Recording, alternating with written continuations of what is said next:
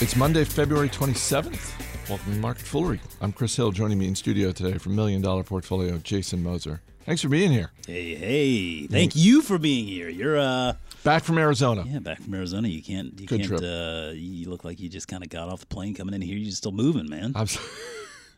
Unlike our man behind the glass who stayed an extra day and took in some of the sights, did some hiking, caught a preseason baseball game, little Cactus League, and Dan's got a little bit of a burn. Nothing wrong with that. But he's hanging in there. You get some sun in February. You got to be feeling good about that. Absolutely. We're gonna dig into the news of the morning, and yes, that will include last night's Oscars. Let's start, though, with earnings from Shutterstock. Shutterstock is the company behind a lot of the images and the video that you see online. Shares down 17% this morning after a fourth quarter that really wasn't bad. I mean, this seemed like a solid quarter, and I'm wondering if either expectations got out of whack or the stock just got pricey to the point where they needed a blowout quarter. I think it's probably a little bit of both. This is a neat little business, and I think what we're seeing right now is that the price of some of these high flyers, those prices are going to start pulling back as those growth expectations start pulling back a little bit. And I think that based on what we saw in 2016 and what they're expecting for 2017, it's reasonable to assume those expectations are going to start pulling back. Those numbers are going to be maybe a little bit lower than perhaps we thought a year ago. If you look at top-line guidance for this coming year, they're looking at about 10 to 11% revenue growth with operating income growth pegged even lower than that, around 8% or so, which really does make you wonder. I mean, this is a small business which sells for a very high multiple. Let's be clear, it's profitable, it's a good business, but price always matters, right? And so I think when I look at the business, there's some pluses there. This is a founder-led business. The CEO and founder owns a good chunk of shares, something like 46% of the outstanding shares. And we like to see that, but we say this time and time again, that doesn't make an investment good. It's just a nice quality you like to see. And I think that when you look at the actual opportunity here, the economics of this business model, that's where I kind of wonder, because I feel like as time goes on, it seems like access to this content is getting easier. It seems like replicating this content is getting easier. And basically, Shutterstock operates this sort of two-way marketplace where they license out images and music and whatnot, and then they pay royalties to the providers. But as that provider library grows, you start to kind of wonder, how much pricing power do you really have there? How unique is this content really? And in the day where everybody's got a phone, everybody's got a camera, everybody's got a video recorder, it seems to me it's reasonable to at least question. I mean, I feel like that content's more and more replicable, which I think takes away from their edge, and therefore I think brings in a lot of questions about the company's future, and I think that's what the market's reacting to today. Although on the plus side, you have to assume that it's a slight advantage for them, and I don't know to what extent they even break out, this is the revenue we had on the music side, this is what we had on images, this is what we had on video. I don't know if they do that. But when you think about bandwidth improving in a lot of places on the planet, that presumably leads to more video, which presumably leads to more video business for companies like Shutterstock. Yeah, no question. And I think, along with that, it leads to more competition, which, again, brings into question how solid is this company's competitive position. And I don't know that it really is all that solid. All right, let's move on to Tesla. Shares down 5% this morning after Goldman Sachs downgraded the stock from neutral to sell. And on the surface, I was sort of struck by the fact that it got downgraded to sell, just because we don't see a lot of that on Wall Street. Yeah. We see a lot of, we're putting this as a hold, we're putting it to neutral. No, this is just flat out sell. Yep. Now, on the flip side, this note made it very clear this is all about the near term. Yeah. And so in that regard, maybe it's not all that surprising when you consider that this is a stock that's up more than 30% since early December. So when you think about the short-term mentality on Wall Street, probably not a surprise that someone would come out with this. No, and I think when looking through that note and seeing sort of the the general concerns there on the potential for a capital raise, the uncertainty of the solar business.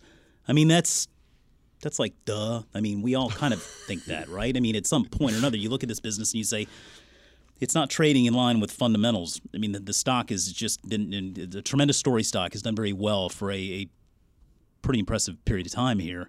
Still a lot of questions to be answered, but I think that if you believed in Tesla yesterday, then this shouldn't change your feelings about it at all. I mean, there are fair questions in the near term, but I think, again, we look at this business as, in the long term, it's more than just a car company. It's a battery company. It's a power company. It's a space company. It's a lot of things. And, I was asked on Twitter a little while back in regard to Markel. Now, we always refer to that as kind of our baby Berkshire Hathaway. And if Markel's the baby Berkshire, then what's the baby Amazon?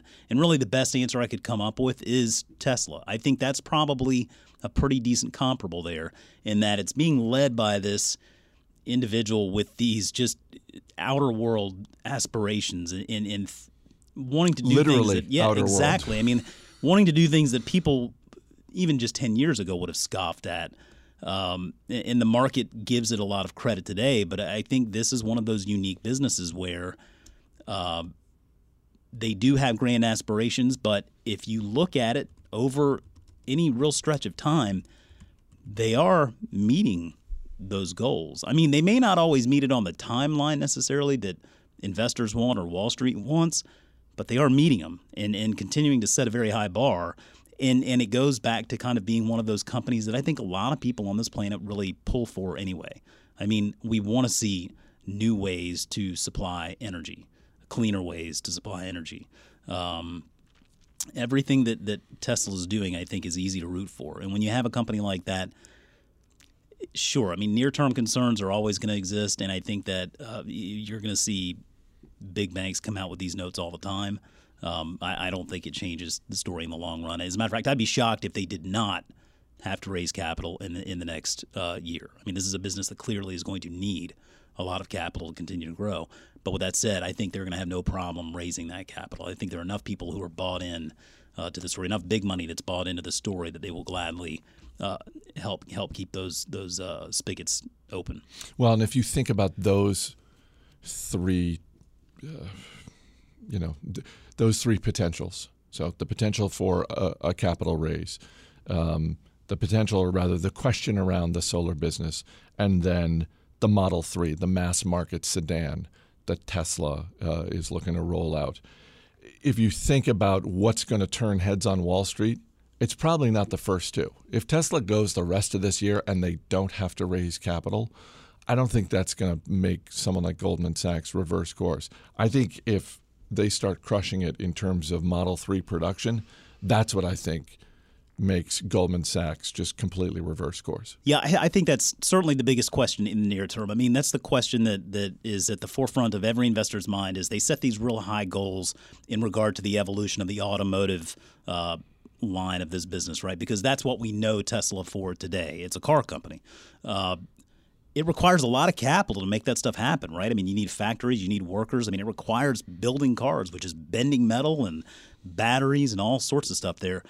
Even if they're setting those high goals, even if they don't quite meet those high goals, you got to set high goals, right? I mean, they're still proving over the course of time here that they're meeting goals in sort of evolving their product line and building more, not only types of automobiles, but the technology that goes into those automobiles are evolving very quickly. And I think any investor has to look at that and say, that's just one sign of what kind of business this really is, so that when they're setting these sites beyond as like an energy company, as a battery company, we know they're going to set high goals, but we also know that that's going to probably result in some pretty amazing things over the long term. All right, let's move on to the Oscars. And I know you didn't watch. I know you're not a fan. You're not a fan of the Oscars. I'm not anti-Oscars or Hollywood or anything. I feel like, I mean, like I was saying, if I want to go listen to people rant about politics, I mean, I'll just put it on C-SPAN or whatever. It's not every. I watched most of it. I, of course, like a lot of people, I went to bed before the huge snafu at the end where the wrong film was called for. That's just a phenomenal mess. Yes, and I'm wondering if so for anyone who missed it, PricewaterhouseCoopers is the firm that validates all the voting and that sort of thing. And what we have since learned in the last 12 hours is that in terms of the way the Academy Awards are announced, PricewaterhouseCoopers has 2 copies of the envelopes. So when they come out and they say, and the winner is, there are 2 copies of that envelope. And in the case of Best Picture, Emma Stone won for Best Actress. She's the female star of La La Land. And so she wins. She gets her trophy. She goes off to the press room to do interviews, and she's holding her envelope.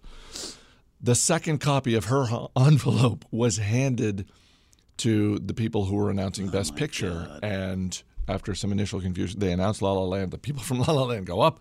And then it is then figured out backstage they have the wrong envelope. So it was Moonlight that was the winner. It's like in an hour we get this presser from Goldman Sachs. They're like, actually, you know what? We meant Tesla's a buy. Right. Not sell. Buy. Exactly. We published the wrong copy of that analyst note. So yeah, PricewaterhouseCooper, a little egg on their face. But just in terms, I wanted to touch on a couple of business things. First, just on a personal level, very happy for Ezra Edelman, who won for Best Documentary for his documentary about O.J. Simpson. That was impressive. I saw that documentary. It's an amazing documentary. But Amazon and Netflix breaking through and taking home some gold statues. Netflix backing Best Documentary Short, and Amazon Studios was the main producer of Manchester by the Sea. So Casey Affleck winning that trophy and Kenneth Lonergan for screenplay. It's not terribly surprising. I mean, really what this all boils down to is establishing yourself as a place where talent wants to go work. And Amazon and Netflix have proven that they want to be a part of this market as it grows and changes. And they're obviously establishing themselves as a place where talent sees a lot of opportunity, a lot of creative freedom. And I think that really if you're an artist, I know it's easy to say this. I mean, I don't think it's always really about the money. I think a lot of artists these days, really it is about that creative opportunity. And I think you see a lot of artists. FX is another good example where they'll take a little bit less on the money side to have that creative freedom. I think Louis C.K. really was the guy that kind of changed that model, so to speak. But you could see the after effects of that, and people realized they could go work with a studio or a channel, as it were, and have a little bit more creative freedom. And sure, it may pinch the purse strings in the near term, but the long-term effects can be phenomenal, because it opens up so many more doors when you have that creative freedom and you're proven to be pretty talented at what you do. Also, I would say a good night for the Walt Disney Company. I mean, Disney... Isn't every night a good night for the Walt Disney? I mean, at least in my house it is. Well, in terms of statues, I mean, Disney owns ESPN. ESPN is the producer of the O.J. Simpson documentary. Also Disney Technology, and they own ABC, which is the network that was producing the telecast itself. But and I guess we'll wait and see what the ratings are, and in terms of what the ad revenue was. But they were selling the ad revenue at a pretty nice clip. But a good night for Disney Tech. Jungle Book winning for visual effects. Pixar winning Best Animated Short. Zootopia winning Best Animated. So kudos to the Walt Disney Company as well. Yeah, and I suspect not too terribly long from now, it's probably not going to be Oscars worthy, but we're going to hear a lot more about BAMTech and sort of that infrastructure of online sports streaming. As you know, BAMTech is really the infrastructure behind that. MLB, NHL, even the NFL. Disney has about a third of the stake of that company, and $1 billion invested there, and I think they're going to continue to invest more. And so as we talked about before, this sort of shaking out of this subscription model and the threats to ESPN, as people continue to cut the cord, I think Disney is going to prove to be very astute in that change. All right, a couple of things about Arizona before we wrap up. I had a great event out in Scottsdale with a bunch of our One members. That's what it sounded like. That's what it looked like. I got to see some of it. You watched I some did, of the video? I live stream a little bit of it, yeah. Had a great time. It's always great to meet, to go out and meet members at these events. And by the way, people were asking after you. Oh, really? Yeah, there were a bunch of our One members include some of the dozens. So they were like, "Where's Jason? Is Jason here?" Finally let that guy at home. Didn't I was you? like, no, Jason's not here. Sorry. But I got a chance to interview Brad Stone, who's the author of The Everything Store, the book about Amazon. He has a new book out about Airbnb and Uber, and we're going to play part of that interview on Motley Fool Money this week. Yeah, I look forward to reading that. The Everything Store was a great book. I really enjoyed that. Yeah, Brad Stone is a fantastic writer and investigative journalist, and the way and I said this during the interview, I like origin stories. I like it in movies, and I like it in business, and he's written a book that has a pretty amazing pair of origin stories, particularly when you consider what is happening over the past 10 days with Uber. So we'll see where that goes. So that's going to be on Motley Fool Money this coming weekend. As I tweeted out, I did a little boots on the ground research. I went to, for the first time in my life, In-N-Out Burger.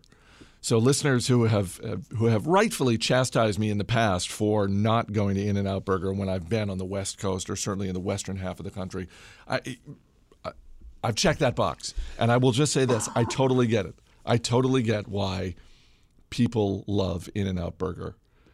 First of all, it's a great burger, but just the experience, the way that the shops are set up, and it's not expensive. I mean, I went with Chris Harris, and we were sort of standing there, and after we ordered, he was just sort of staring up, and I said, "What are you looking at?" He said, "Look at the menu." And it's just this, it's a very simple menu, but it's also a very affordable menu as well. Shake Shack-like, or? More affordable than Shake Shack. Wow. But funny you mentioned Shake Shack, because when we were driving around Scottsdale, at one point I turned to Chris and I said, I think Scottsdale is ground zero for the burger wars, because everything was there. Yes, of course, Burger King, McDonald's, Wendy's, that sort of thing. We drove by a Shake Shack, a Jack in the Box, a Five Guys, a Sonic. You've got In-N-Out, obviously, that we went to. I didn't see it, but I was curious and looked up Culver's, which is the Midwestern chain, which people have written to us about. Culver's was there. So sounds like another road trip. I was just going to say, we could just camp out in Scottsdale for a week and then probably just go straight to a hospital after that. But I'd be down. Thanks for being here, man. Thank you. As always, people on the program may have interest in the stocks they talk about, and the Motley Fool may have formal recommendations for or against. So don't buy or sell stocks based solely on what you hear. That's going to do it for this edition of Market Foolery. The show is mixed by Dan Boyd. I'm Chris Hill. Thanks for listening. We'll see you tomorrow.